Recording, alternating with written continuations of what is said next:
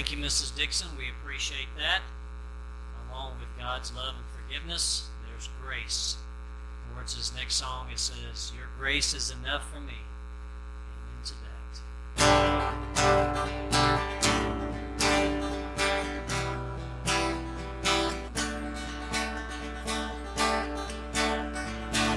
Great is your faithfulness, O God. You wrestle with the sinner's heart. You lead us by still waters into mercy, and nothing can keep us apart.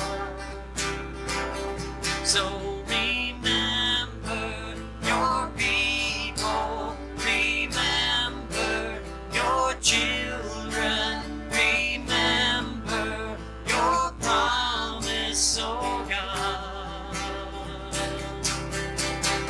Your grace is enough. Your grace is enough. Your grace is enough for me. That's right. Great is your love and justice, God. You use a weak to lead the strong. You lead us in the song of your salvation, and all your people sing along. So remember your people, remember your children, remember your promise, oh God. 'Cause your grace is enough, and your grace is enough. Your grace is enough for me. Yeah, your grace is enough. Your grace is enough. Your grace is enough for me. For me.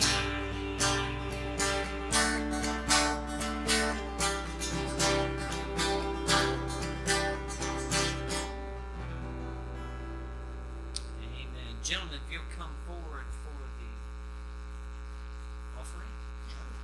No, scripture reading. I'm sorry. This new program has got me all flabbergasted. So our GQ pastor is going to come up here with this nice GQ look. I don't know if y'all notice a little GQ up here too with his hair. Good.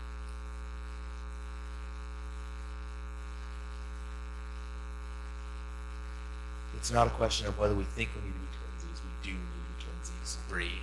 Okay. Turn with me in your Bibles to Isaiah chapter 41. We're going to continue reading through the book of Isaiah. Stand with me for the reading of God's word, if you will. Isaiah chapter 41 says this: "Listen to me in silence, O coastlands. Let the peoples renew their strength. Let them approach, then let them speak. Let us together draw near for judgment. Who stirred up one from the east, whom victory meets at every step?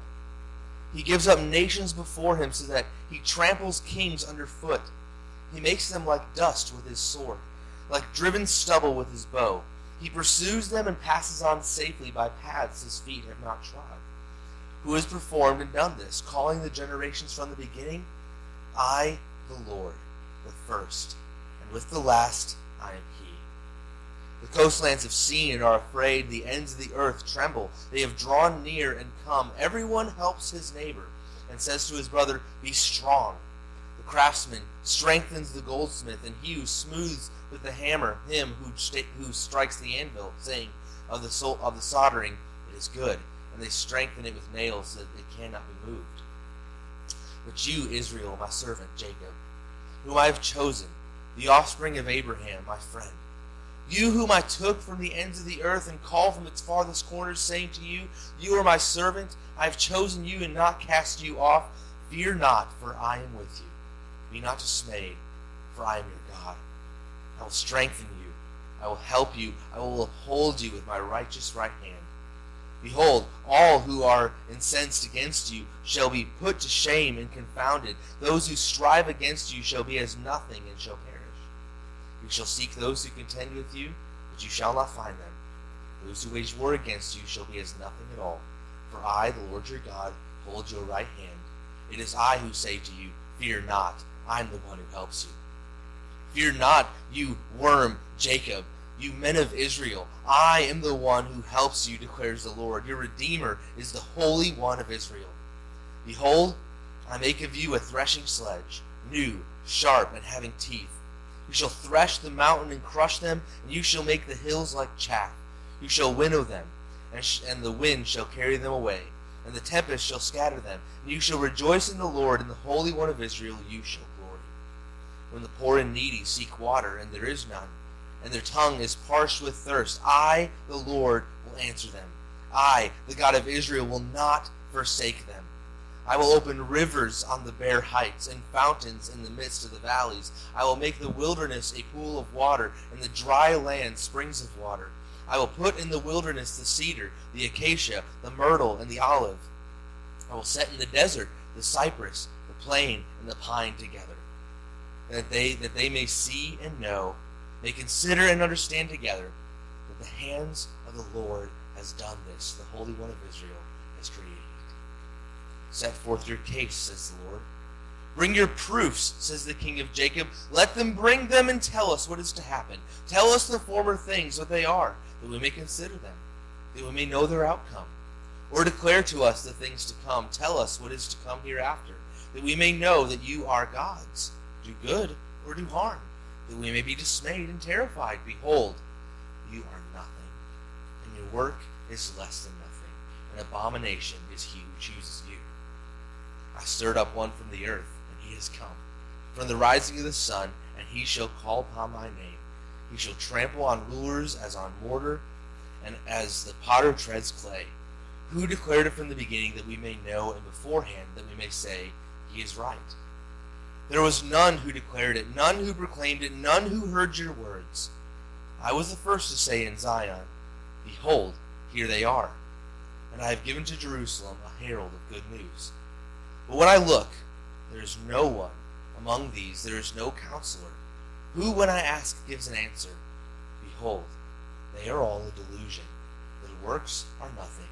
Their metal images are empty wind. May God bless the reading of His word.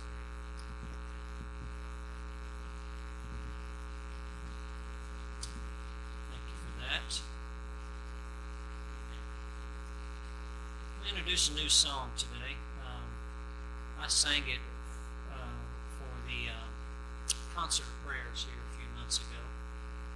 And I figure since it's the Easter season, we're getting ready for that glorious day when He arises. It says, by His wounds we are healed. He was pierced for our transgressions. He was crushed for our sin. The punishment that brought us peace was upon Him. By His wounds we are healed.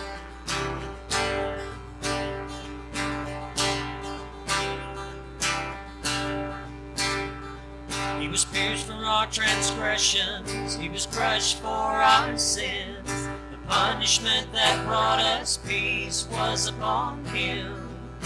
By His wounds we are healed. Try singing that with us. He was pierced for our transgressions. He was crushed for our sins. The punishment that brought us peace was upon Him. By His wounds we are healed. We are healed by your sacrifice. and the life that you gave. We are healed, for you paid the price. By your grace we are saved, we are saved.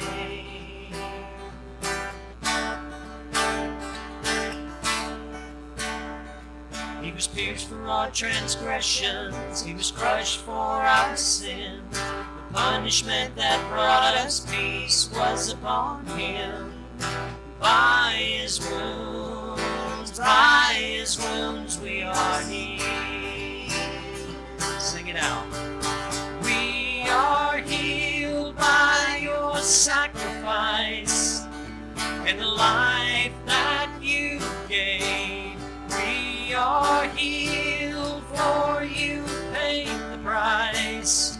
By your grace we are saved, we are saved.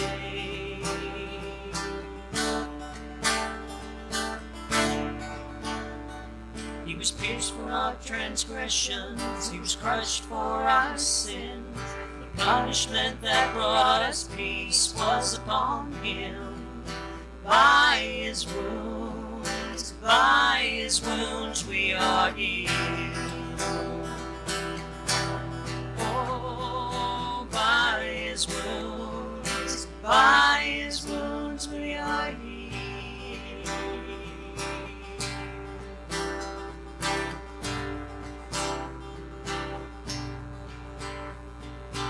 What can wash away our sins?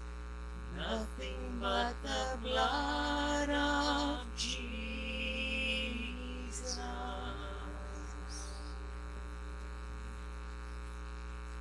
Gentlemen, if you come forward for the offering, please.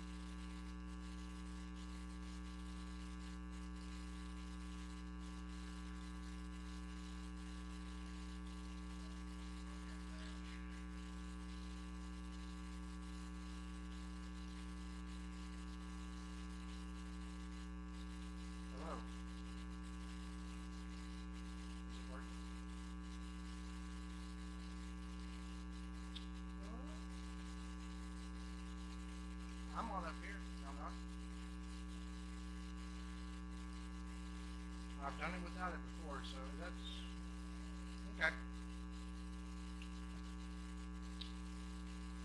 Good morning. That is not an example of our imperfectness. I don't know what is. I encourage you to open the Bible, if you have a Bible, to Jonah chapter 4. If you don't have a Bible, there's probably one in your pew in front of you. This is the final chapter in the jam-packed, tiny book of Jonah.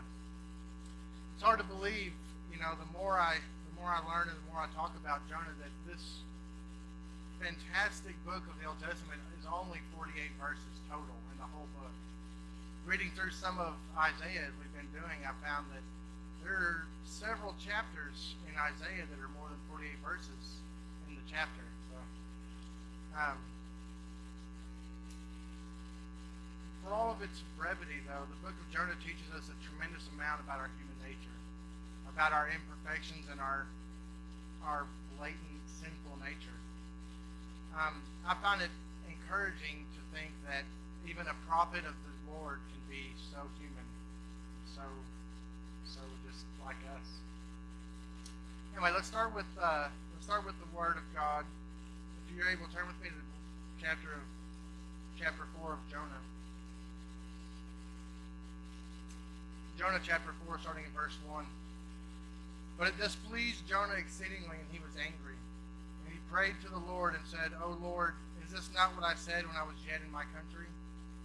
That is why I made haste to flee to Tarshish, for I knew that you are a gracious God and merciful, slow to anger and abounding in steadfast love, and relenting from disaster. Therefore now, O Lord, please take my life from me, for it is better for me to die than to live. And the Lord said, Do you do well to be angry?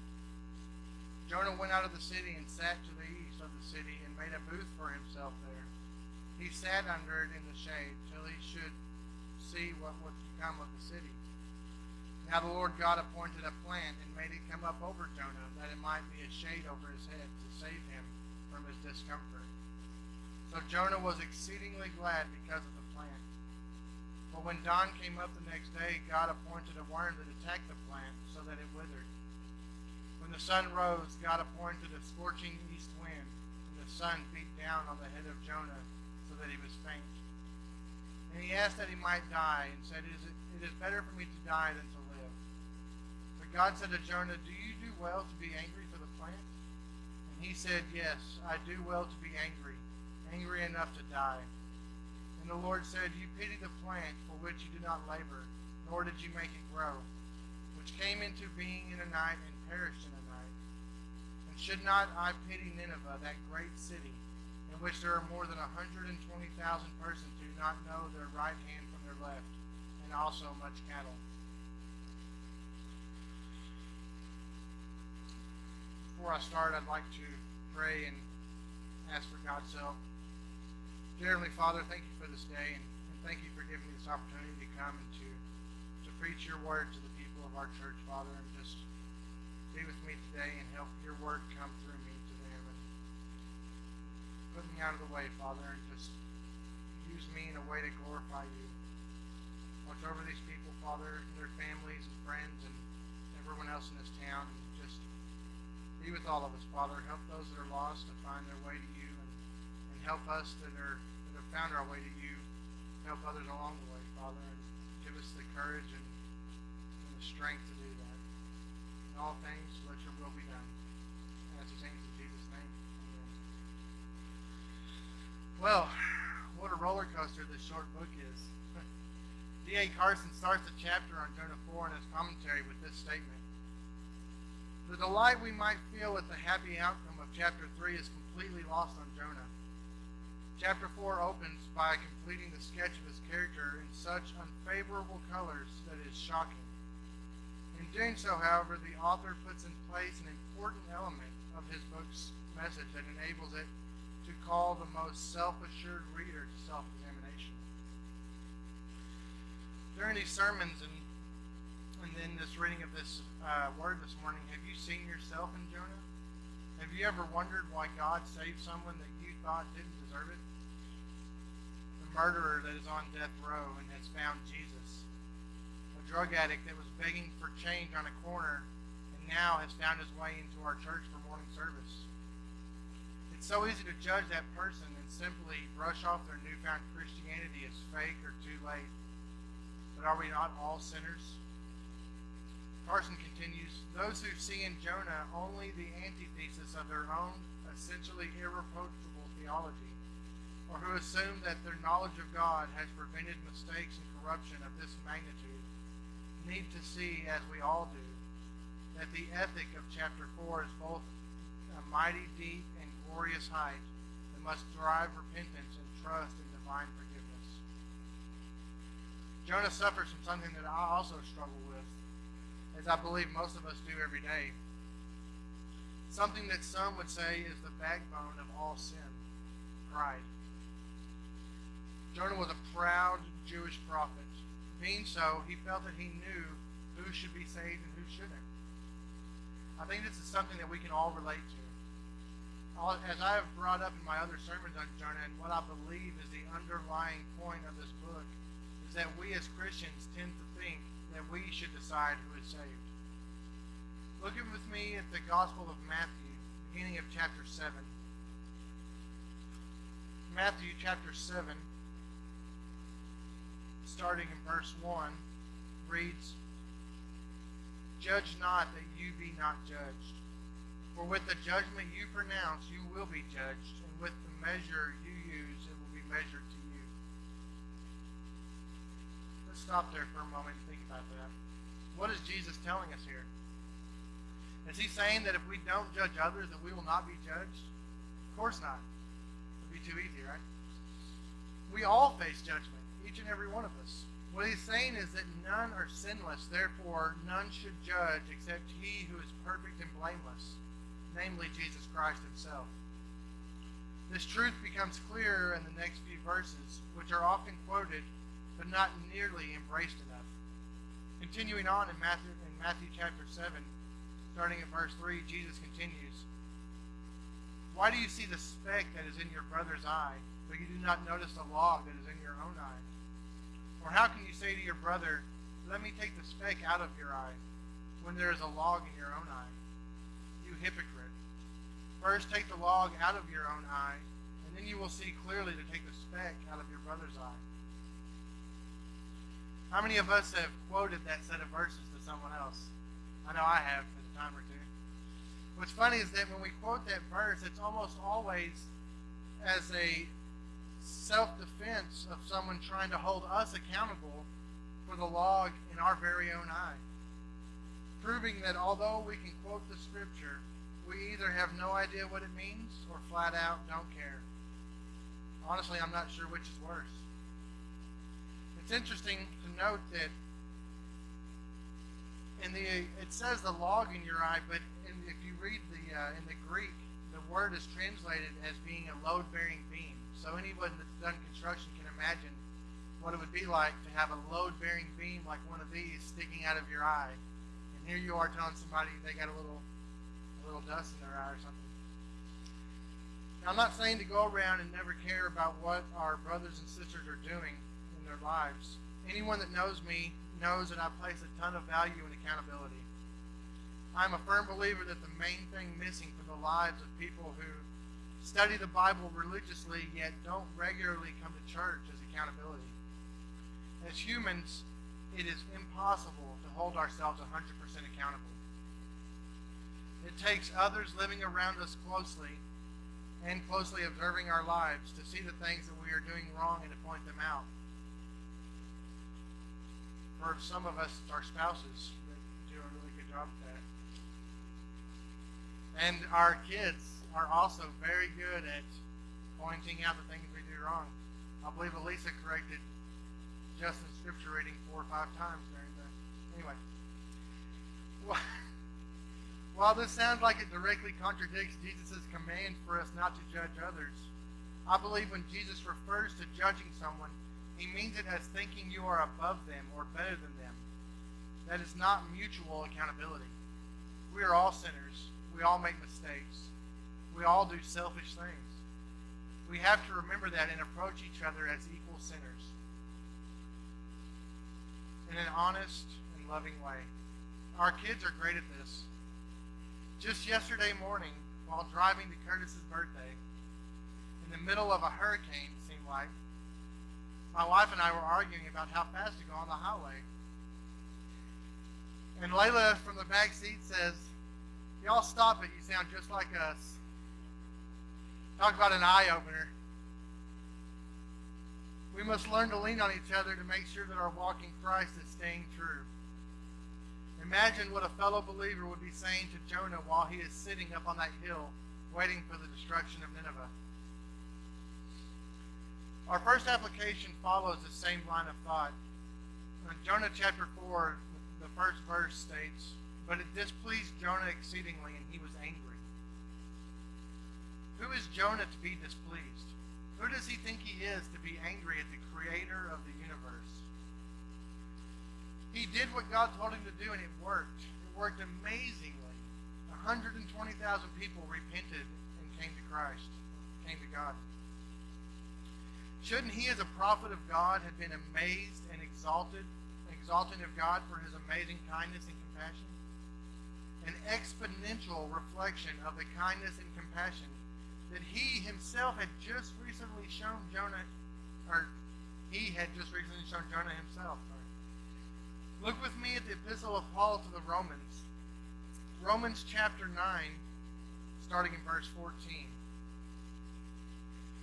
Romans 9:14 says, "What shall we say then?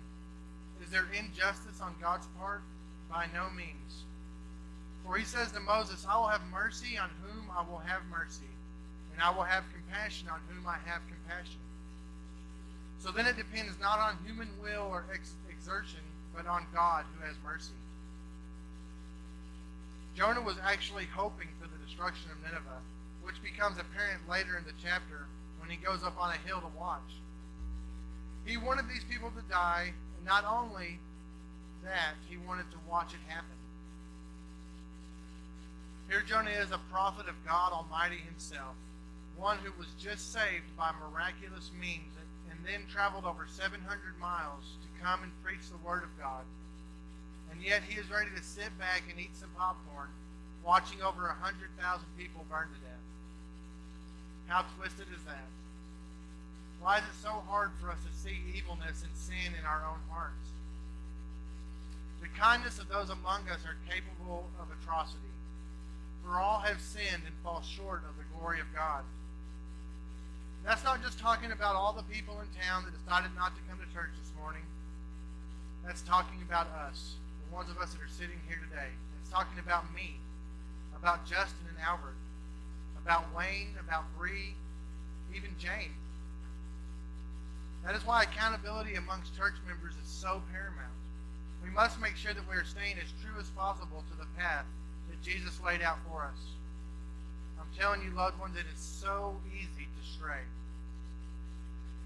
I've recently finished reading the Screwtape Letters by C.S. Lewis, which, on a side note, I think everyone should read if you haven't read it. Amber, it's awesome, right?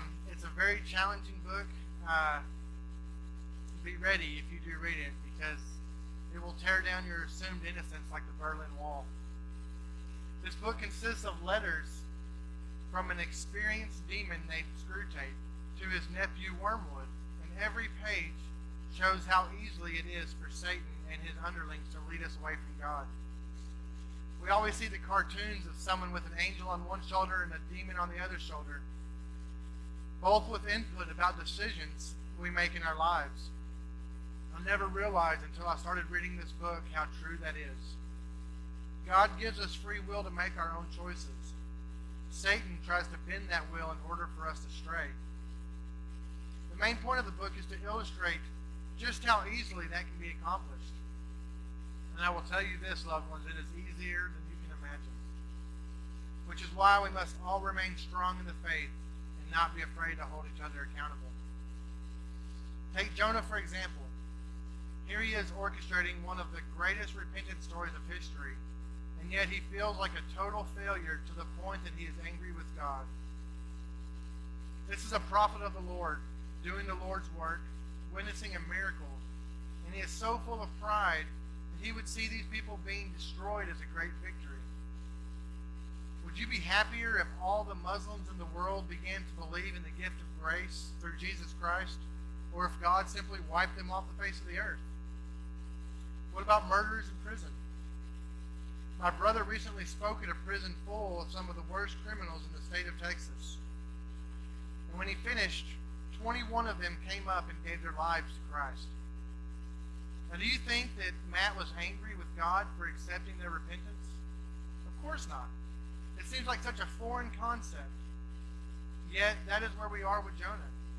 He would have been smiling from ear to ear as God rained fire and brimstone down from heaven, all because of his pride.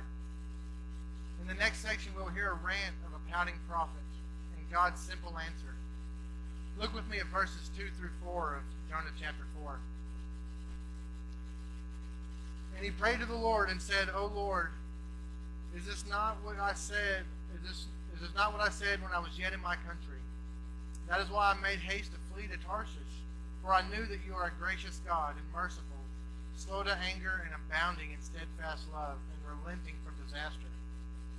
Therefore now, O Lord, please take my life from me, for it is better for me to die than to live. And the Lord said, do you do well to be angry?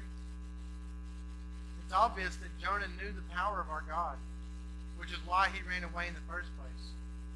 We see the same thing reflected in many other parts of the Bible. Exodus 34:6 states, the Lord passed before them and proclaimed, the Lord the God, God merciful and gracious, slow to anger, and abounding in steadfast love and faithfulness.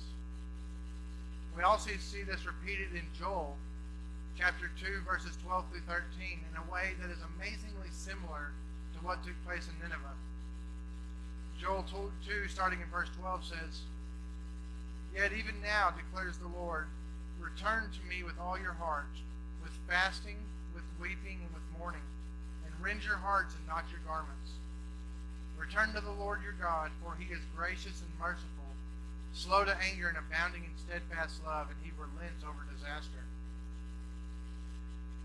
And look with me in the book of Nehemiah, one of the most dramatic examples of God's mercy. Nehemiah chapter 9, starting in verse 16, says, But they, our fathers, acted presumptuously, and stiffened their neck and did not obey your commandments. They refused to obey and were not mindful of the wonders that you performed among them. But they stiffened their neck and appointed a leader to return them to slavery in Egypt. But you are God ready to forgive, gracious and merciful, slow to anger, and abounding in steadfast love, and did not forsake them. Obviously, Jonah knew of these things. He repeated them nearly verbatim to God himself. Being a prophet, he was presumably well versed in the books of Moses.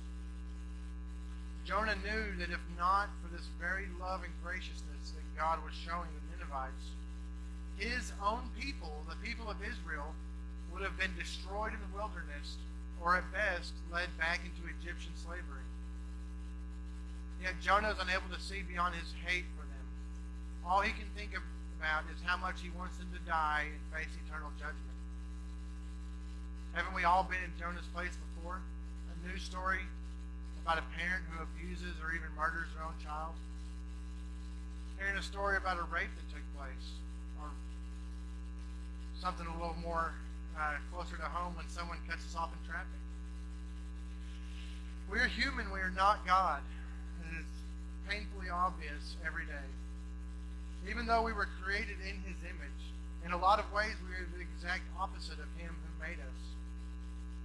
Most of us are quick to anger and restrictive with love, ready to see swift justice, sometimes without any solid evidence. I don't know about y'all, but I'm relieved that our eternal soul is judged by God and not by another human. The fact that Jonah was so upset by the possibility of God not destroying the city that he would rather die than continue to live shows the depth of his hate for these people. As we continue, we will see how Jonah reacted to God's question. Look at me with verses 5 through 8. Jonah 4, starting in verse 5, says, Jonah went out of the city and sat to the east of the city, and he made a booth for himself there. He sat under it in the shade till he could see what would become of the city. Now the Lord God appointed a plant and made it come up over Jonah, that it might be shade over his head, to save him from his discomfort. So Jonah was exceedingly glad because of the plant. But when dawn came up the next day, God appointed a worm that attacked the plant so that it withered. When the sun rose, God appointed a scorching east wind, and the sun beat down on the head of Jonah so that he was faint. And he asked that he might die and said, It is better for me to die than to live. What's going on here? Jonah prayed to God, telling him how disappointed he was with God, possibly showing these pagan Assyrians grace. And what does he do next? He goes outside the city and sets up a booth for himself to see what would happen. Jonah had done what the Lord commanded him to do. And he could have just started the long trek back home. 700 plus miles he had to walk. But he didn't. Instead, he goes out of the city, finds a nice spot up on a hill, builds himself a small shelter so that he can hang out and see what God is going to do to the people of Nineveh. The Bible doesn't tell us how long Jonah watched before the Lord appointed the plant to provide Jonah shade. But I think he'd already sat there for most of the 40 days, waiting to see what God would do.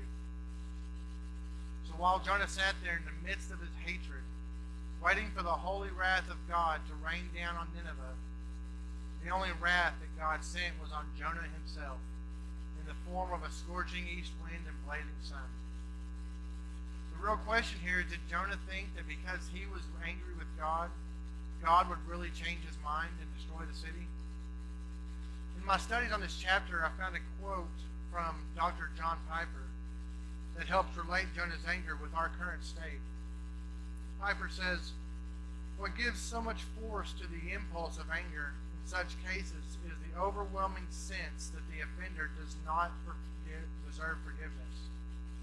That is, the grievance is so deep and so justifiable that not only does self-righteousness strengthen our indignation, but so does a legitimate sense of moral outrage. It's this deep sense of legitimacy that gives our bitterness its unbending compulsion.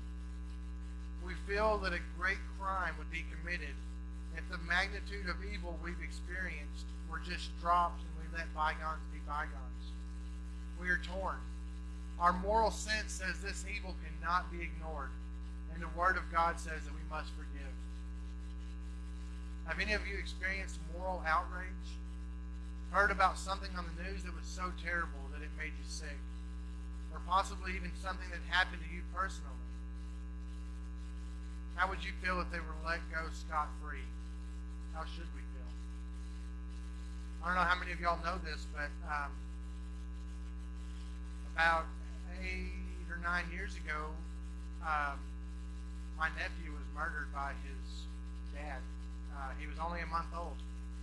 And it was a terrible thing.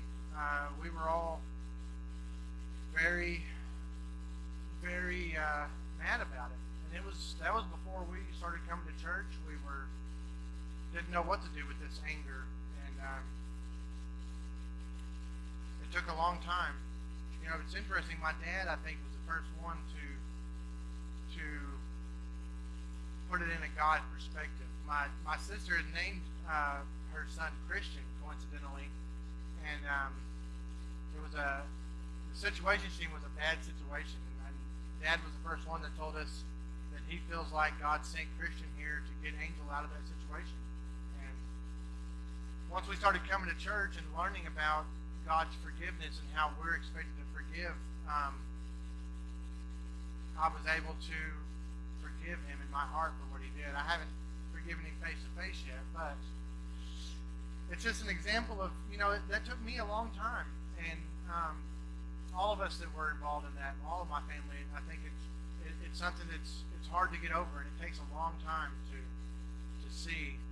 But if you think about it, if you take the culmination of our lives in a sin that's every little sin, hopefully, none of us have done anything that atrocious, but if you take the culmination of our sin throughout our lives and add it all up, to imagine that God forgives us for all of that really helped me put in perspective that I should be able to forgive anybody for anything.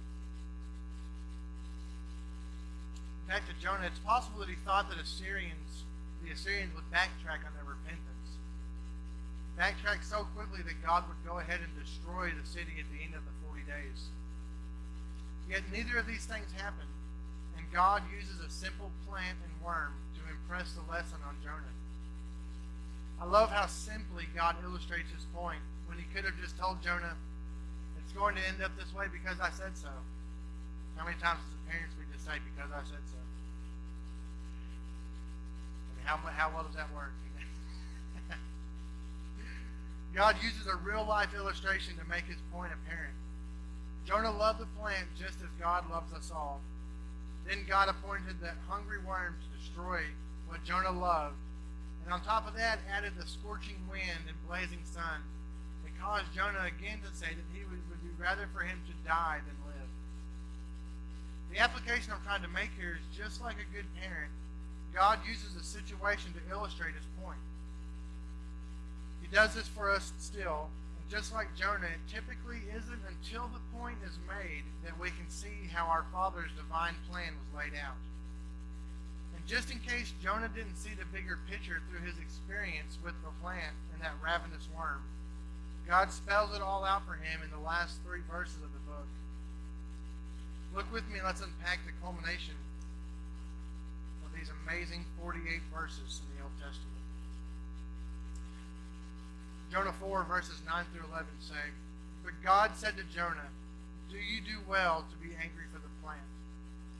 And he said, Yes, I do well to be angry enough to die. And the Lord said, You pity the plant for which you did not labor, nor did you make it grow, which came into being in a night and perished in a night. And shall I not pity Nineveh, that great city, in which there are more than 120,000 persons who do not know their right hand from their left, and also much cattle? What a wonderful example for us all of our Creator also being our Father. He already made his point using the castor bean plant and extremely hungry worm. But Jonah still didn't get it. So in his graciousness, he spells it all out for Jonah. All of the parents in here will be able to relate to this. Even when something happens to a kid that we think will surely teach them the lesson, we still end up having to explain it to them. When our oldest daughter, Lexi, was in junior high, she started getting weak during basketball games. At one point, she nearly passed out, and we took her to the hospital and found out that she was hypoglycemic, which means that her blood sugar levels can drop dramatically if she's working or doing anything, sports, anything that gets her heart rate up. It was scary for all of us, but including Lexi, she was very frightened when we first found out, but of course, Lexi being Lexi wanted to keep playing sports, and we couldn't slow her down. Not even a year or two later, she's in high school, and we were having to go to every game and pay attention to her in practices and watch for the symptoms for her, because she would just keep going until we noticed her getting spotty or starting to shake, and then we would have to force her to eat a candy bar or something sometimes, even though she experienced the consequences, and yet we would still have to tell her, probably still have to now, that sometimes you need a candy bar. You would think that the experience would have been enough to change her mind and to change her eating habits and to know the symptoms and to know what to look for. And yet, just as we are all human, she needed us as her parents to explain the situation to her several times, over and over and over. This all comes back to love. The book of Jonah contains layers and layers of God's love. God used Jonah to show his love to the pagan sailors in chapter 1. God shows his love for Jonah the first time by appointing a great fish to swallow him, even when he was running from God and forced the Ninevites, or the pagan sailors, to throw him overboard when he could have just repented. This great fish swallowed him up and transported him back to the beach and just gently spit him out. And God shows his love for the Ninevites by sparing them after they repented. And finally, even though Jonah ran away and got angry enough to tell his Creator to simply kill him out of pure hate for these people, God pours out his love on Jonah in the form of patience. For hundreds of years, people have wondered what happened after that cliffhanger of a statement by our Heavenly Father. Yet there is nothing else in the Bible that tells us what actually became of Jonah after this. All that we do know is that the book of Jonah ends with the curveball from God, and Jonah walks right into it. After Jonah admits that he is angry enough to die because of a plant being eaten by a worm, God brings the whole lesson to bear. And although most of this book portrays Jonah as the bad guy, the fact that Jonah wrote it down or told someone else about his experience and didn't spin it in a way to make himself look like the good guy proves that the lesson that God taught that day on the hill east of Nineveh to a pouting prophet really sank in. Jonah could have just walked back to Israel and proclaimed how his preaching out against Nineveh brought on a revolution of repentance. So much so that God relented from the disaster that he had planned for them. It's very easy to imagine Jonah writing this account with himself as the hero, a prophet that saved the lives of 120,000 people. Yet he is brutally honest about what actually happened. Why? Why would he be so honest? Because at some point he realized what God did through him, and he wanted to give God the glory that he deserved. The lesson that God gave to Jonah probably didn't immediately sink in. It is very probable that he headed home sulking about God not destroying his enemies like he had done so many times before. It is apparent that at some point it dawned on him what God was showing him with the plant and the worm.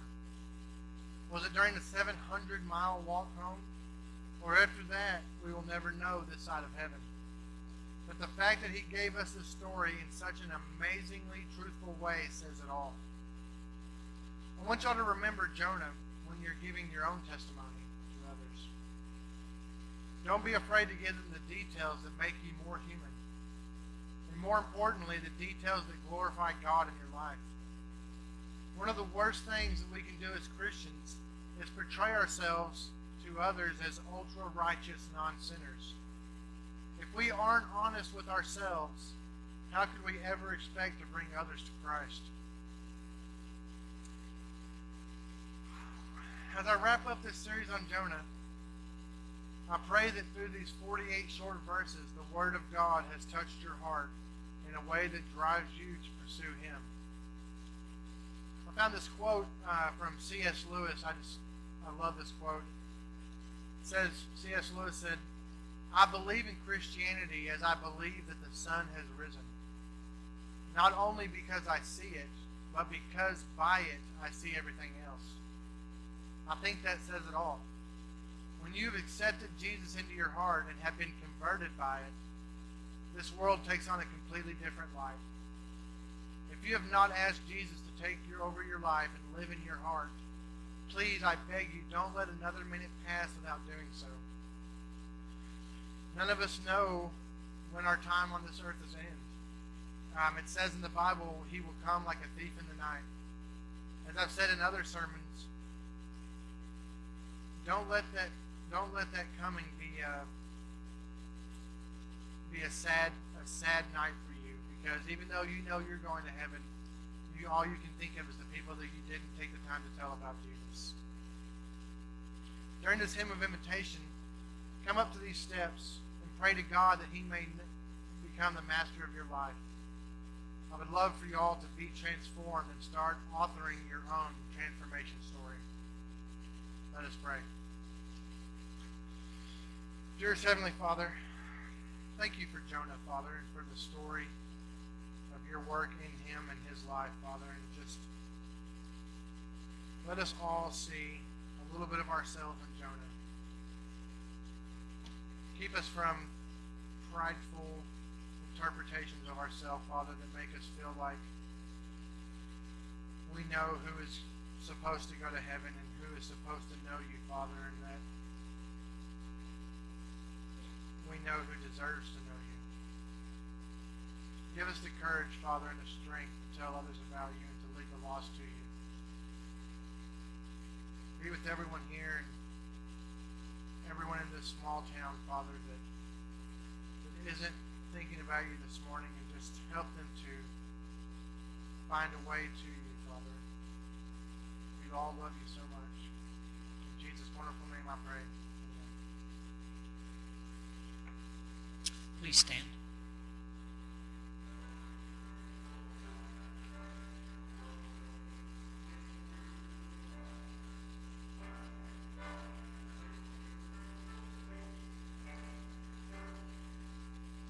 Tis so sweet to trust in Jesus, just to take him at his word, just to rest upon his promise, just to know thus saith the Lord.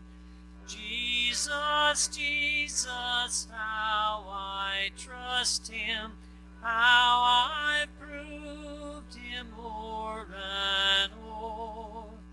Jesus, Jesus, precious Jesus, oh, for grace to trust him more. I'm so glad I learned to trust him, precious Jesus, Savior, friend, and I know that he is with me, will be with me till the end. Jesus, Jesus, how I trust him, how I've proved him o'er and o'er. Jesus, Jesus, precious Jesus, oh, for grace to trust him more. Well, that concludes our service. We're glad you joined us today. We hope you have a blessed week and hope to see y'all back here next Sunday. Mike, we appreciate that message you gave us. We're going to end out with I Shall Not Be Moved. I shall not be moved. I shall not be moved, just like a tree that's planted by the water. I shall not be moved.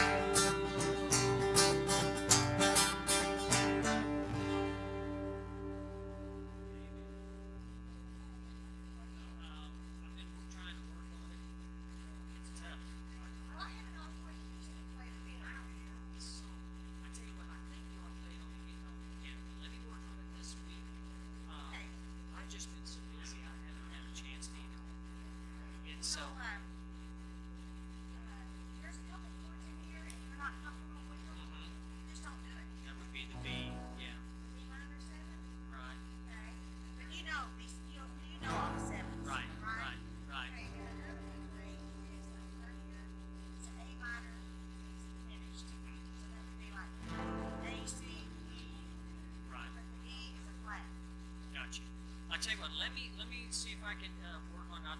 And I've been kind of working on it a little bit. I just don't know the song. I've been so busy. But I'll try. I think you ought to play the piano. I feel competition. Well, I'll let you know, okay? God's going to help you do it. Amen. Amen. You want to just try just the chorus, just the verse? I don't know it. That's just the way. Okay, I'm sorry. Yeah. All right, thank you.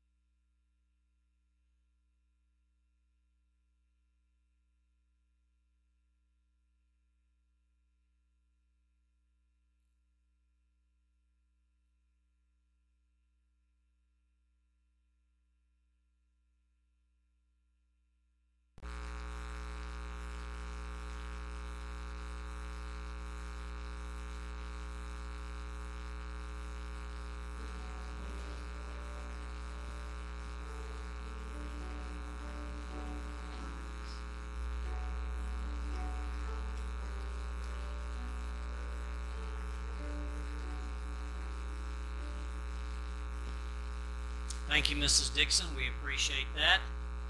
Along with God's love and forgiveness, there's grace. Towards his next song, it says, "Your grace is enough for me." Amen to that.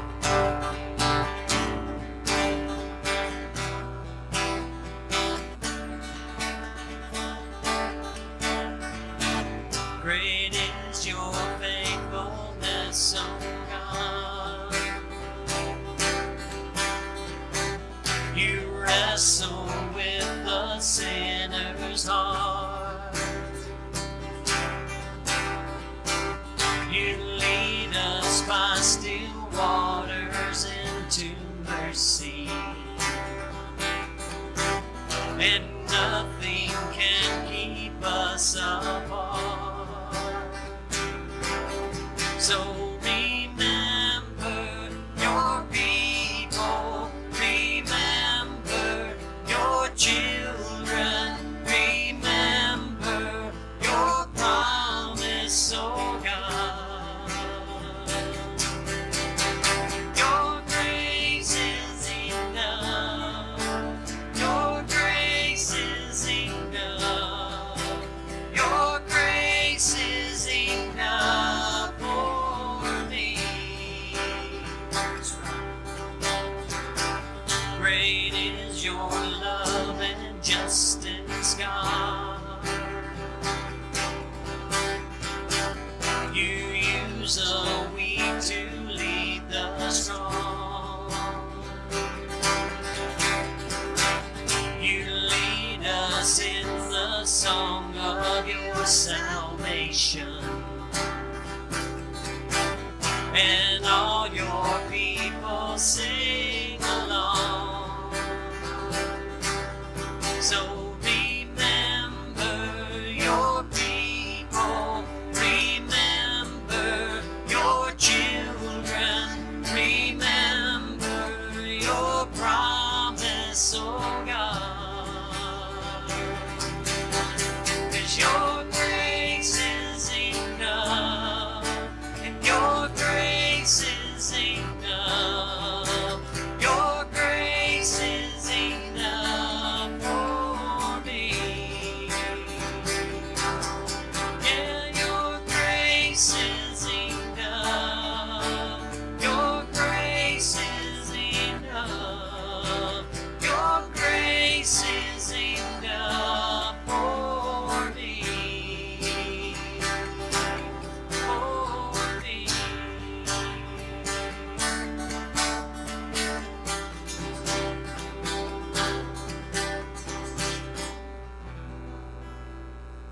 Amen. Gentlemen, if you'll come forward for the offering. No scripture reading. I'm sorry. This new program has got me all flabbergasted. So our GQ pastor is going to come up here with this nice GQ look. I don't know if y'all noticed little GQ up here too with his hair. Good.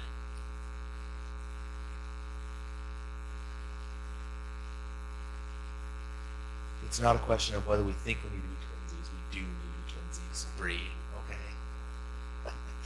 Turn with me in your Bibles to Isaiah chapter 41. We're going to continue reading through the book of Isaiah. Stand with me for the reading of God's word, if you will. Isaiah chapter 41 says this: "Listen to me in silence, O coastlands. Let the peoples renew their strength. Let them approach, then let them speak. Let us together draw near for judgment. Who stirred up one from the east, whom victory meets at every step? He gives up nations before him, so that he tramples kings underfoot.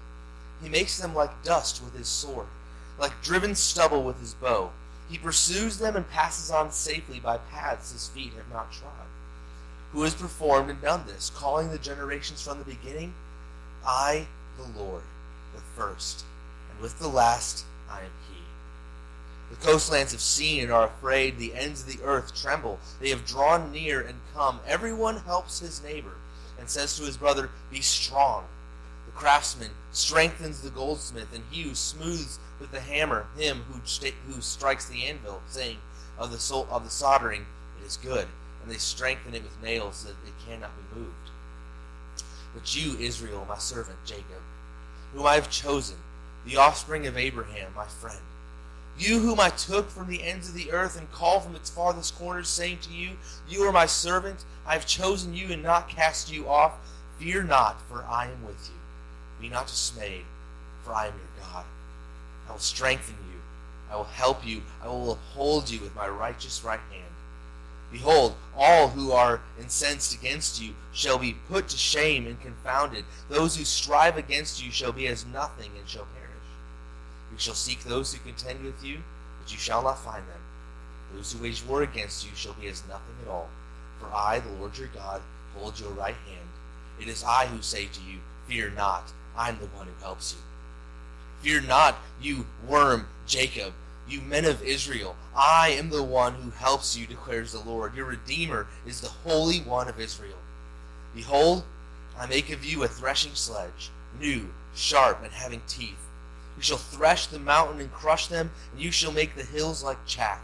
You shall winnow them, and the wind shall carry them away, and the tempest shall scatter them. And you shall rejoice in the Lord, and the Holy One of Israel you shall glory. When the poor and needy seek water, and there is none, and their tongue is parched with thirst, I, the Lord, will answer them. I, the God of Israel, will not forsake them. I will open rivers on the bare heights and fountains in the midst of the valleys. I will make the wilderness a pool of water, and the dry land springs of water. I will put in the wilderness the cedar, the acacia, the myrtle, and the olive. I will set in the desert the cypress, the plane, and the pine together, that they may see and know, may consider and understand together that the hands of the Lord has done this. The Holy One of Israel has created it. Set forth your case, says the Lord. Bring your proofs, says the King of Jacob. Let them bring them and tell us what is to happen. Tell us the former things, what they are, that we may consider them, that we may know their outcome. Or declare to us the things to come. Tell us what is to come hereafter, that we may know that you are gods. Do good or do harm, that we may be dismayed and terrified. Behold, you are nothing, and your work is less than nothing. An abomination is he who chooses you. I stirred up one from the earth, and he has come. From the rising of the sun, and he shall call upon my name. He shall trample on rulers as on mortar, and as the potter treads clay. Who declared it from the beginning, that we may know, and beforehand that we may say, he is right? There was none who declared it, none who proclaimed it, none who heard your words. I was the first to say in Zion, behold, here they are. And I have given to Jerusalem a herald of good news.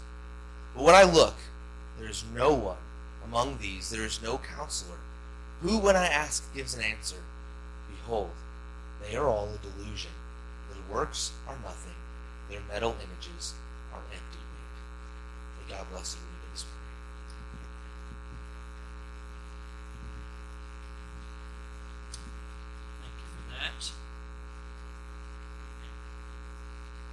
We introduced a new song today. I sang it for the concert prayers here a few months ago. And I figure since it's the Easter season, we're getting ready for that glorious day when he arises. It says, by his wounds we are healed.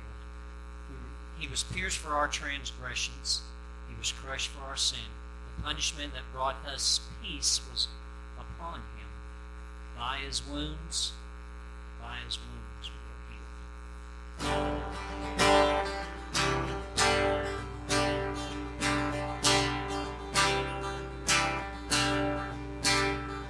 He was pierced for our transgressions. He was crushed for our sins. The punishment that brought us peace was upon him. By his wounds we are healed. Try singing that with us. He was pierced for our transgressions. He was crushed for our sins. The punishment that brought us peace was upon him. By his wounds we are healed. We are healed by your sacrifice. in the life that you gave. We are healed, for you paid the price. By your grace we are saved, we are saved.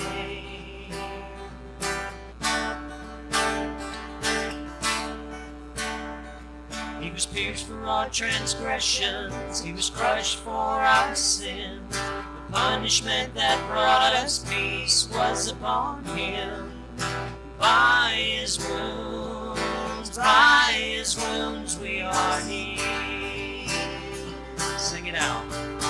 We are healed by your sacrifice and the life that you gave. We are healed, for you paid the price. By your grace we are saved, we are saved.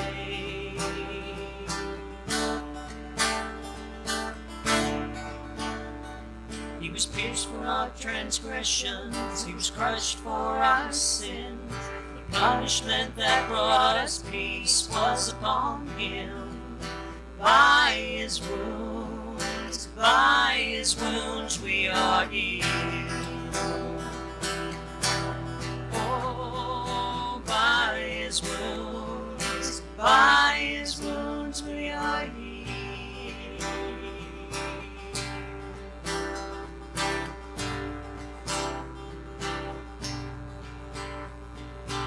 What can wash away our sins? Nothing but the blood of Jesus.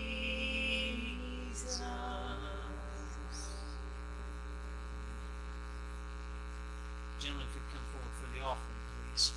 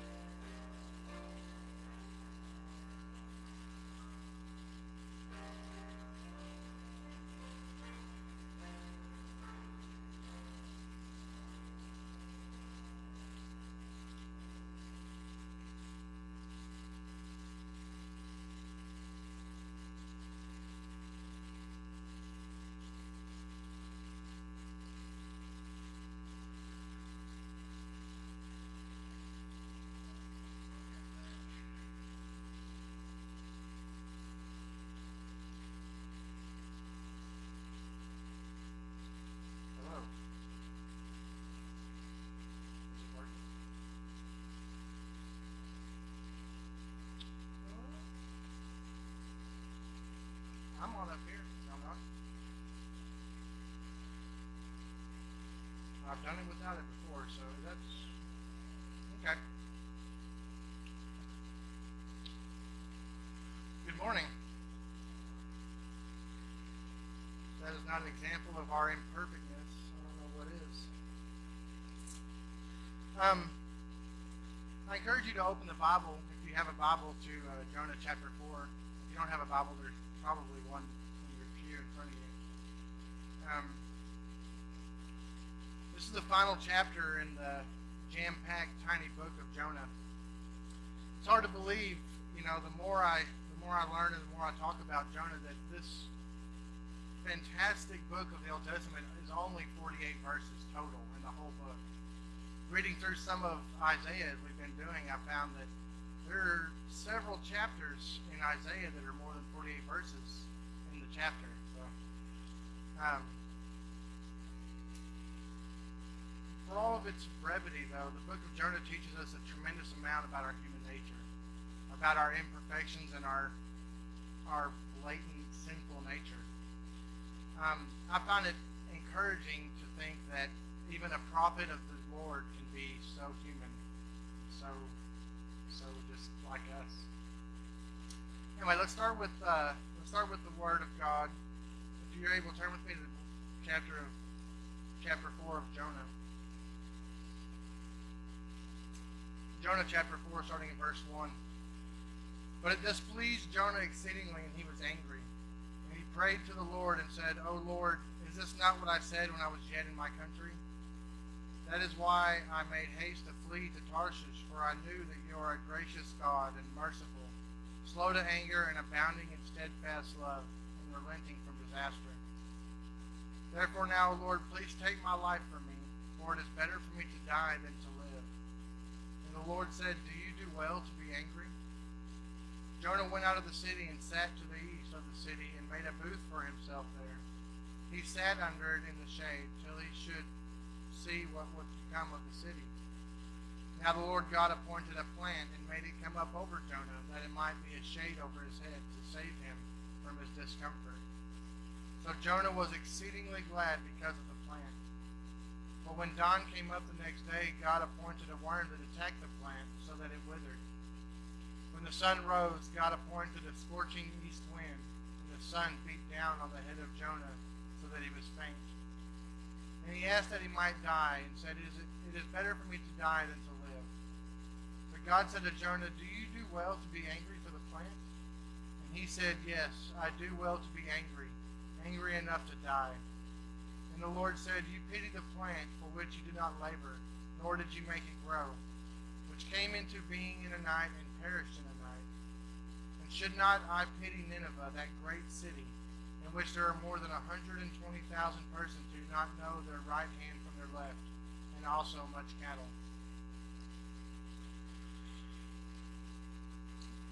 Before I start, I'd like to pray and ask for God's help. Dear Heavenly Father, thank you for this day, and thank you for giving me this opportunity to come and to preach your word to the people of our church, Father, and just be with me today and help your word come through me to them. And put me out of the way, Father, and just use me in a way to glorify you.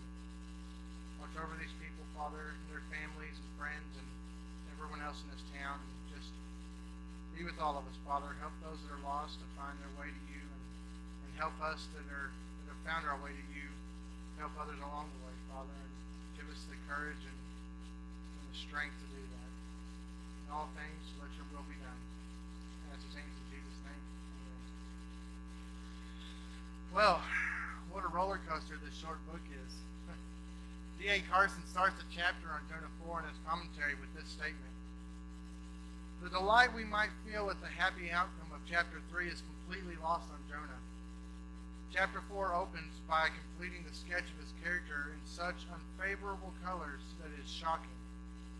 In doing so, however, the author puts in place an important element of his book's message that enables it to call the most self-assured reader to self-examination. During these sermons and then this reading of this word this morning, have you seen yourself in Jonah? Have you ever wondered why God saved someone that you thought didn't deserve it?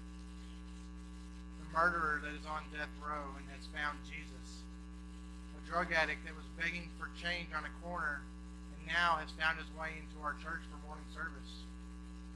It's so easy to judge that person and simply brush off their newfound Christianity as fake or too late. But are we not all sinners? Carson continues, those who see in Jonah only the antithesis of their own essentially irreproachable theology, or who assume that their knowledge of God has prevented mistakes and corruption of this magnitude, need to see, as we all do, that the ethic of chapter 4 is both a mighty deep and glorious height that must drive repentance and trust in divine forgiveness.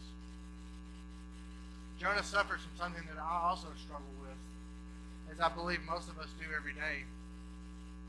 Something that some would say is the backbone of all sin, pride.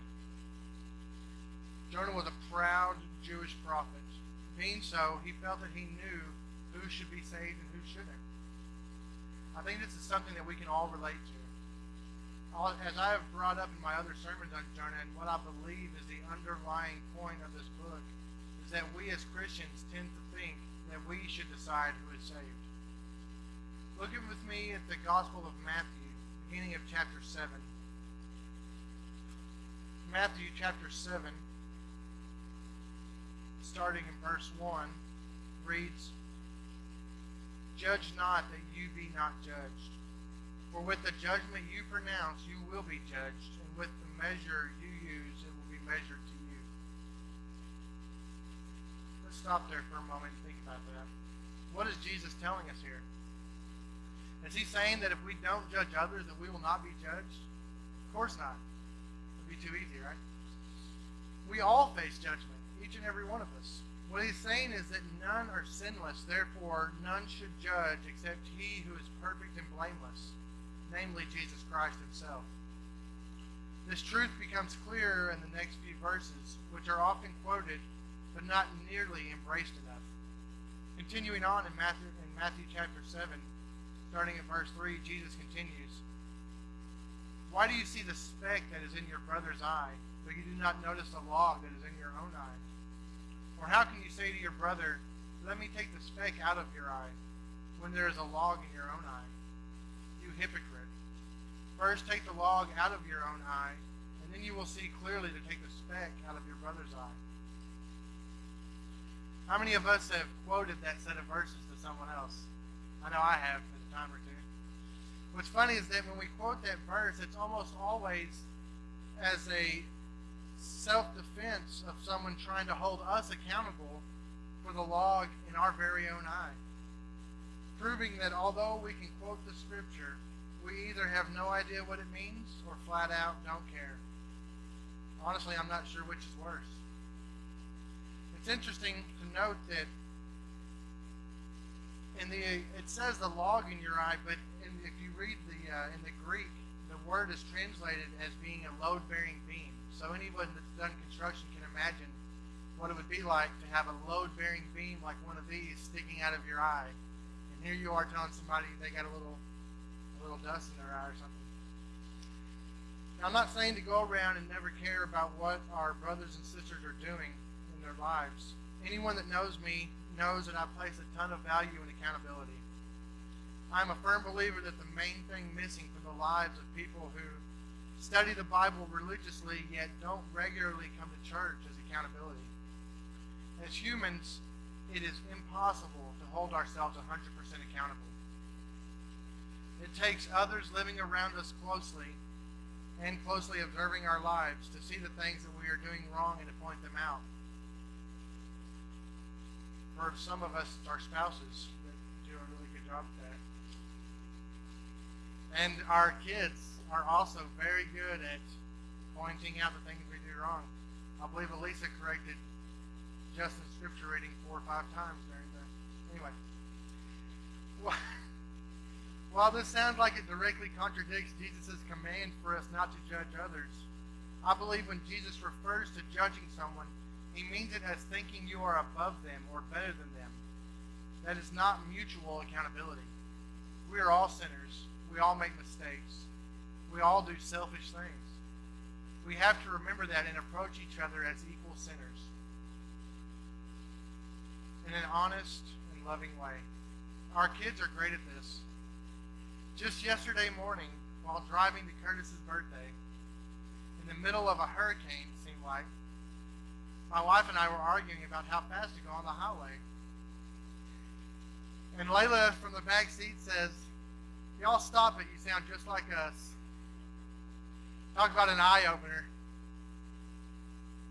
We must learn to lean on each other to make sure that our walk in Christ is staying true. Imagine what a fellow believer would be saying to Jonah while he is sitting up on that hill waiting for the destruction of Nineveh. Our first application follows the same line of thought. In Jonah chapter 4, the first verse states, "But it displeased Jonah exceedingly, and he was angry." Who is Jonah to be displeased? Who does he think he is to be angry at the creator of the universe? He did what God told him to do, and it worked. It worked amazingly. 120,000 people repented and came to Christ, came to God. Shouldn't he, as a prophet of God, have been amazed and exalting of God for his amazing kindness and compassion? An exponential reflection of the kindness and compassion that he himself had just recently shown Jonah, or he had just recently shown Jonah himself. Look with me at the epistle of Paul to the Romans. Romans chapter 9, starting in verse 14. Romans 9:14 says, "What shall we say then? Is there injustice on God's part? By no means. For he says to Moses, I will have mercy on whom I will have mercy, and I will have compassion on whom I have compassion. So then it depends not on human will or exertion, but on God who has mercy." Jonah was actually hoping for the destruction of Nineveh, which becomes apparent later in the chapter when he goes up on a hill to watch. He wanted these people to die, and not only that, he wanted to watch it happen. Here Jonah is, a prophet of God Almighty himself, one who was just saved by miraculous means and then traveled over 700 miles to come and preach the Word of God. And yet he is ready to sit back and eat some popcorn, watching over 100,000 people burn to death. How twisted is that? Why is it so hard for us to see evilness and sin in our own hearts? The kindness of those among us are capable of atrocity. For all have sinned and fall short of the glory of God. That's not just talking about all the people in town that decided not to come to church this morning. That's talking about us, the ones of us that are sitting here today. It's talking about me, about Justin and Albert, about Wayne, about Bree, even Jane. That is why accountability amongst church members is so paramount. We must make sure that we are staying as true as possible to the path that Jesus laid out for us. I'm telling you, loved ones, it is so easy to stray. I've recently finished reading the Screwtape Letters by C.S. Lewis, which, on a side note, I think everyone should read if you haven't read it. Amber, it's awesome, right? It's a very challenging book. Be ready if you do read it, because it will tear down your assumed innocence like the Berlin Wall. This book consists of letters from an experienced demon named Screwtape to his nephew Wormwood, and every page shows how easily it is for Satan and his underlings to lead us away from God. We always see the cartoons of someone with an angel on one shoulder and a demon on the other shoulder, both with input about decisions we make in our lives.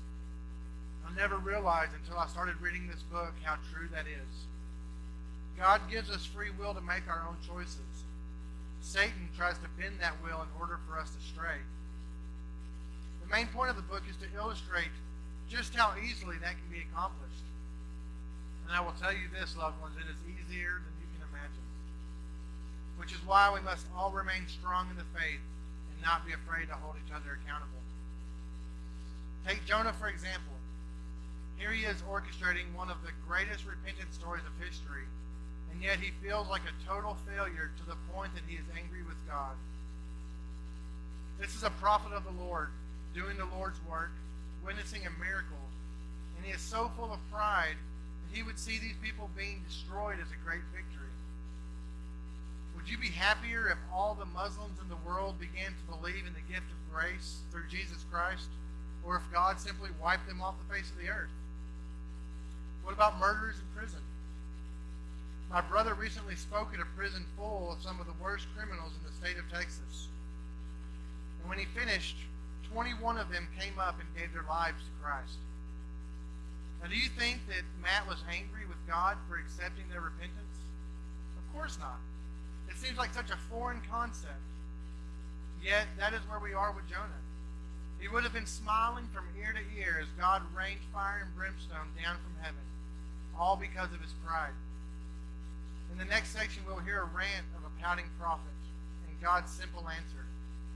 Look with me at verses 2 through 4 of Jonah chapter 4. And he prayed to the Lord and said, O Lord, is this not what I said? Is this not what I said when I was yet in my country?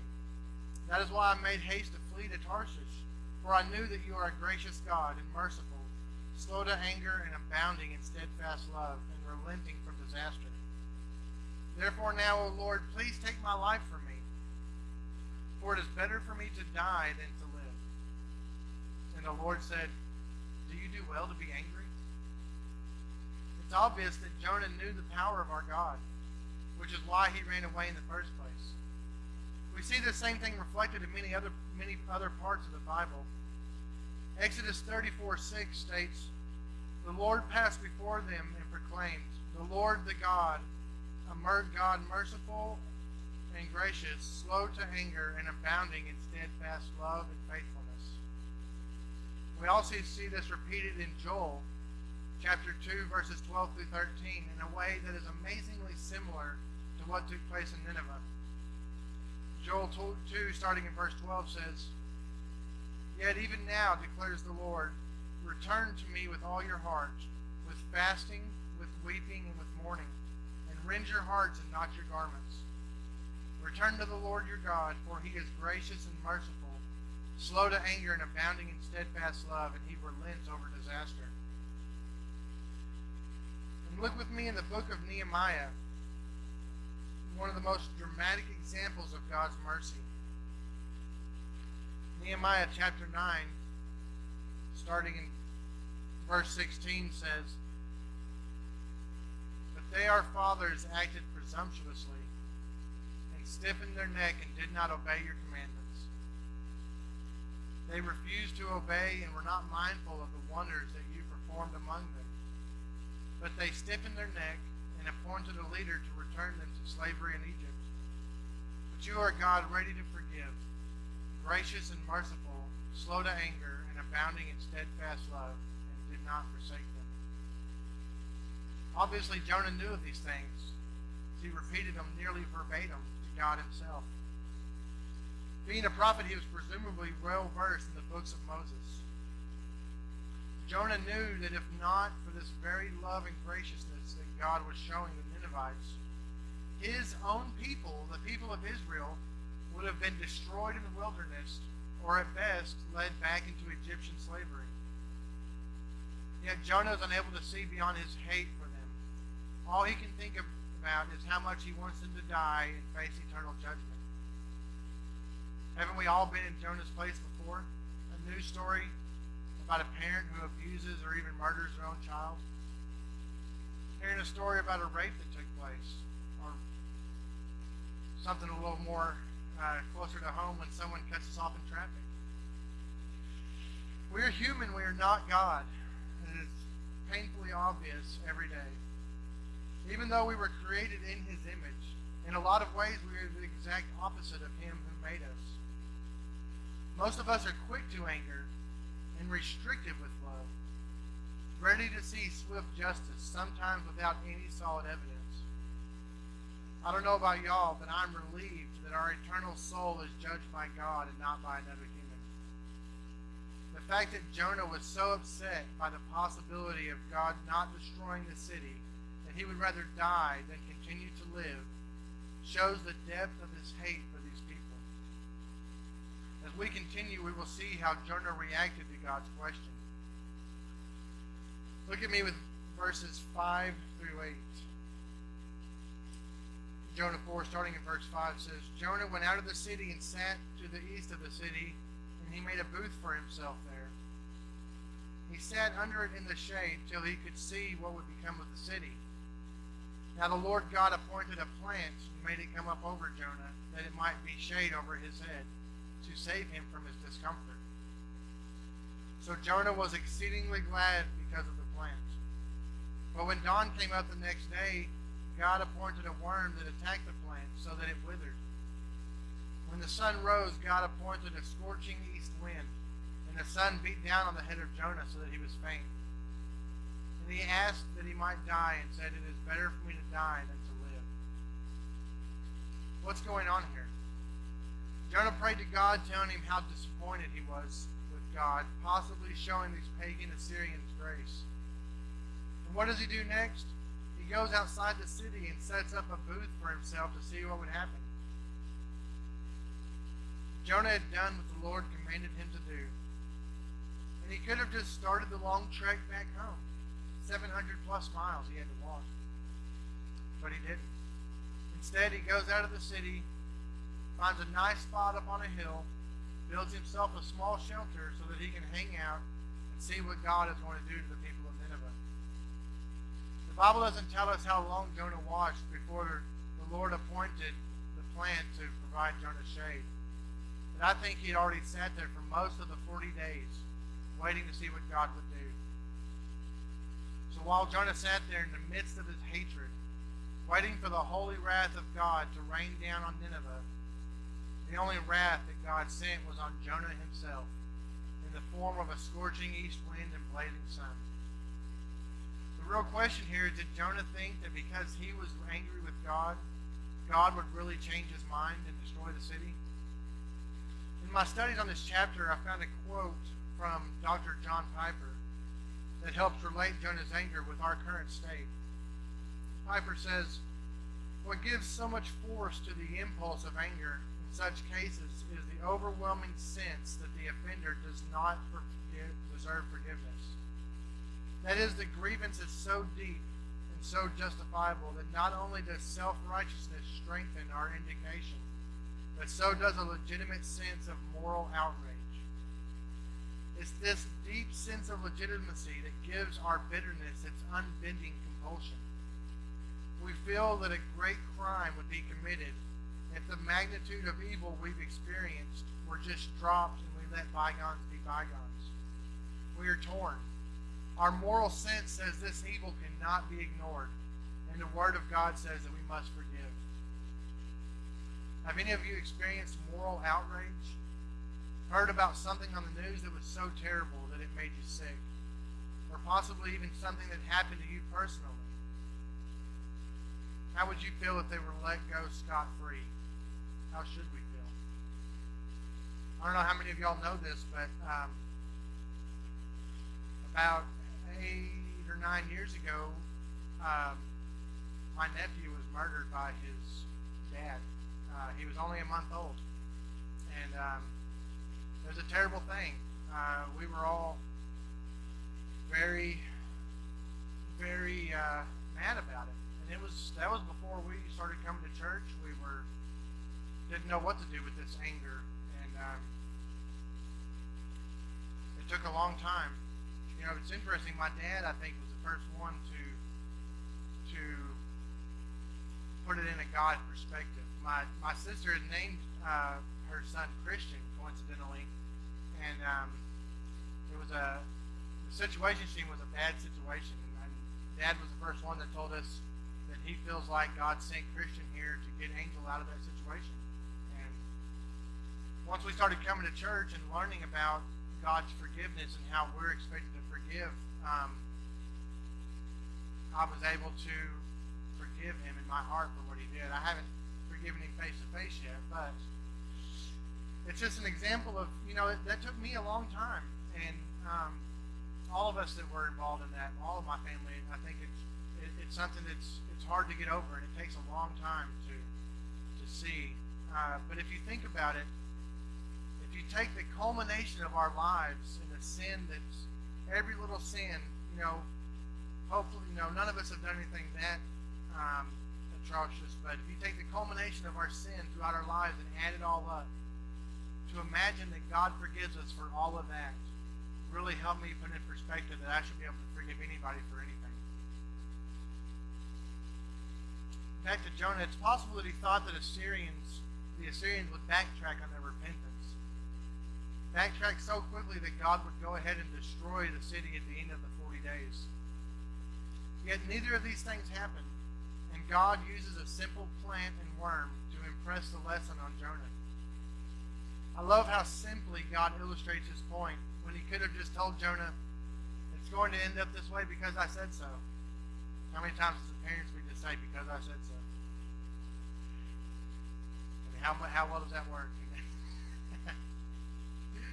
God uses a real-life illustration to make his point apparent. Jonah loved the plant just as God loves us all. Then God appointed the hungry worm to destroy what Jonah loved, and on top of that added the scorching wind and blazing sun that caused Jonah again to say that it would be rather for him to die than live.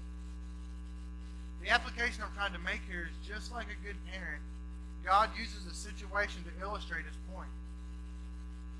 He does this for us still, and just like Jonah, it typically isn't until the point is made that we can see how our Father's divine plan was laid out. And just in case Jonah didn't see the bigger picture through his experience with the plant and that ravenous worm, God spells it all out for him in the last 3 verses of the book.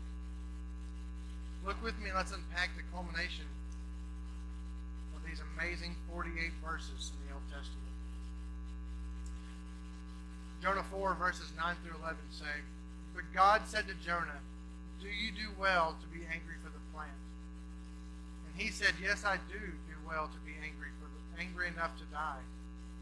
And the Lord said, You pity the plant for which you did not labor, nor did you make it grow, which came into being in a night and perished in a night. And shall I not pity Nineveh, that great city, in which there are more than 120,000 persons who do not know their right hand from their left, and also much cattle? What a wonderful example for us all of our Creator also being our Father. He already made his point using the castor bean plant, an extremely hungry worm. But Jonah still didn't get it. So in his graciousness, he spells it all out for Jonah. All of the parents in here will be able to relate to this.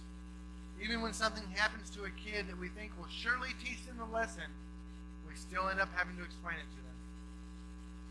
When our oldest daughter, Lexi, was in junior high, she started getting weak during basketball games. At one point, she nearly passed out, and we took her to the hospital and found out that she was hypoglycemic, which means that her blood sugar levels can drop dramatically if she's working or doing anything, sports, anything that gets her heart rate up. It was scary for all of us, but including Lexi, she was very frightened when we first found out. But of course, Lexi being Lexi wanted to keep playing sports, and we couldn't slow her down.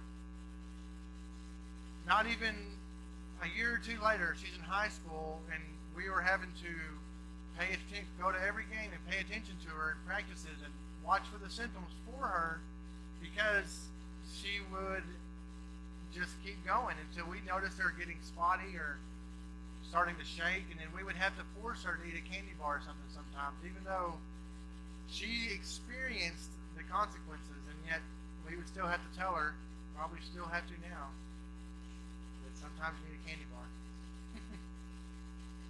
You would think that the experience would have been enough to change her mind and to change her eating habits and to know the symptoms and to know what to look for. And yet, just as we are all human, she needed us as her parents to explain the situation to her several times, over and over and over. This all comes back to love. The book of Jonah contains layers and layers of God's love. God used Jonah to show his love to the pagan sailors in chapter 1.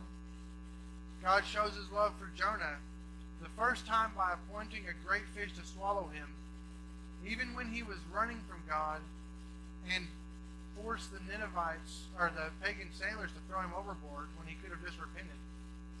This great fish swallowed him up and transported him back to the beach and just gently spit him out. And God shows his love for the Ninevites by sparing them after they repented. And finally, even though Jonah ran away and got angry enough to tell his Creator to simply kill him out of pure hate for these people, God pours out his love on Jonah in the form of patience. For hundreds of years, people have wondered what happened after that cliffhanger of a statement by our Heavenly Father. Yet there is nothing else in the Bible that tells us what actually became of Jonah after this. All that we do know is that the book of Jonah ends with the curveball from God, and Jonah walks right into it. After Jonah admits that he is angry enough to die because of a plant being eaten by a worm, God brings the whole lesson to bear. And although most of this book portrays Jonah as the bad guy, the fact that Jonah wrote it down or told someone else about his experience and didn't spin it in a way to make himself look like the good guy proves that the lesson that God taught that day on the hill east of Nineveh to a pouting prophet really sank in. Jonah could have just walked back to Israel and proclaimed how his preaching out against Nineveh brought on a revolution of repentance. So much so that God relented from the disaster that he had planned for them. It's very easy to imagine Jonah writing this account with himself as the hero, a prophet that saved the lives of 120,000 people.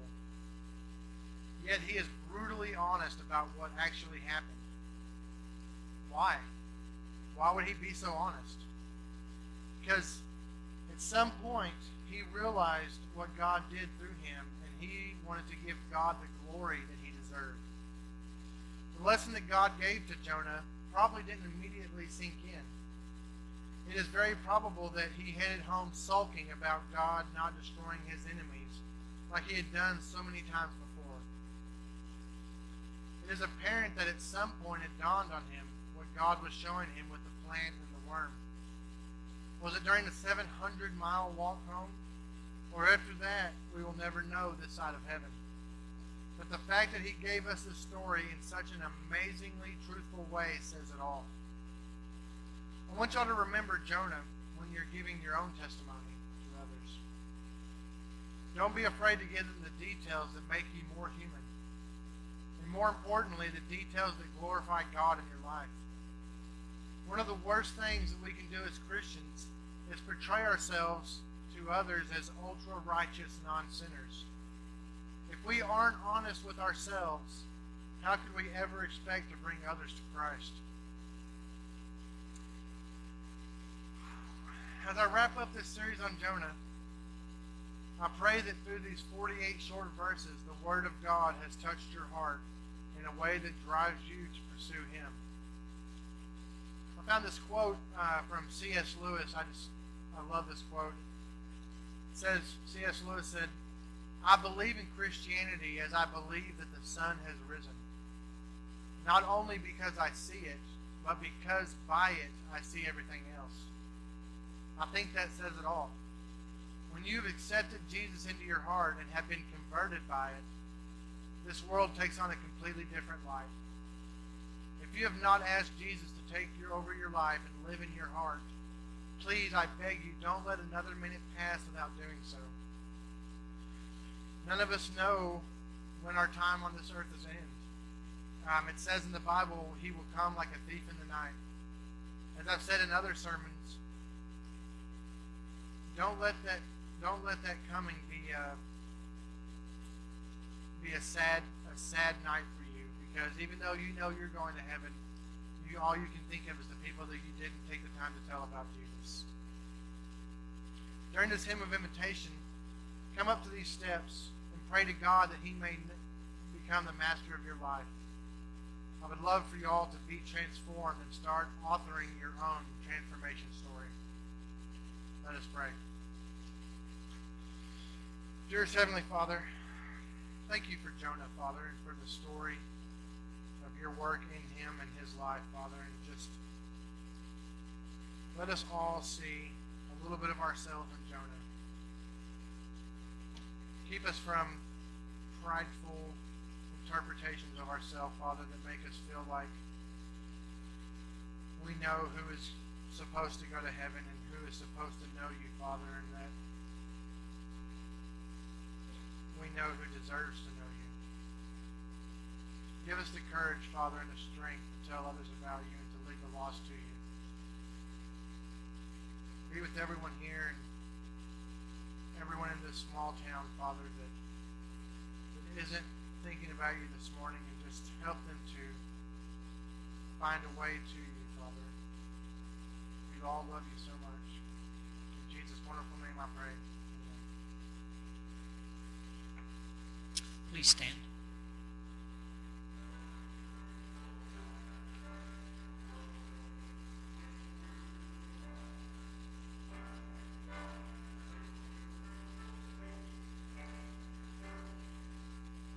Tis so sweet to trust in Jesus, just to take him at his word, just to rest upon his promise, just to know thus saith the Lord. Jesus, Jesus, how I trust him, how I've proved him o'er and o'er. Jesus, Jesus, precious Jesus, oh, for grace to trust him more. I'm so glad I learned to trust him, precious Jesus, Savior, friend, and I know that he is with me, will be with me till the end. Jesus, Jesus, how I trust him, how I've proved him o'er and o'er. Jesus, Jesus, precious Jesus, oh, for grace to trust him more. Well, that concludes our service. We're glad you joined us today. We hope you have a blessed week and hope to see y'all back here next Sunday. Mike, we appreciate that message you gave us. We're going to end out with I Shall Not Be Moved. I shall not be moved. I shall not be moved, just like a tree that's planted by the water. I shall not be moved.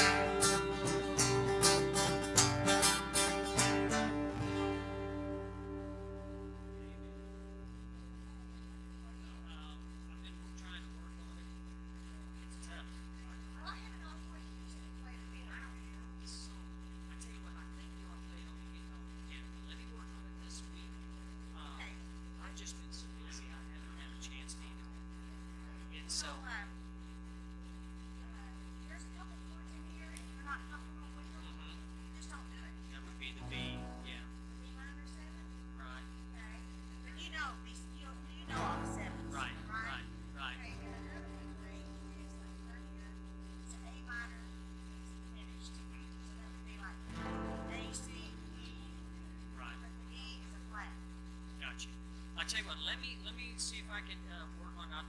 And I've been kind of working on it a little bit. I just don't know the song, and I've been so busy. But I'll try. I think you ought to play the piano. I really do. Well, I'll let you know. Okay. Amen. Amen.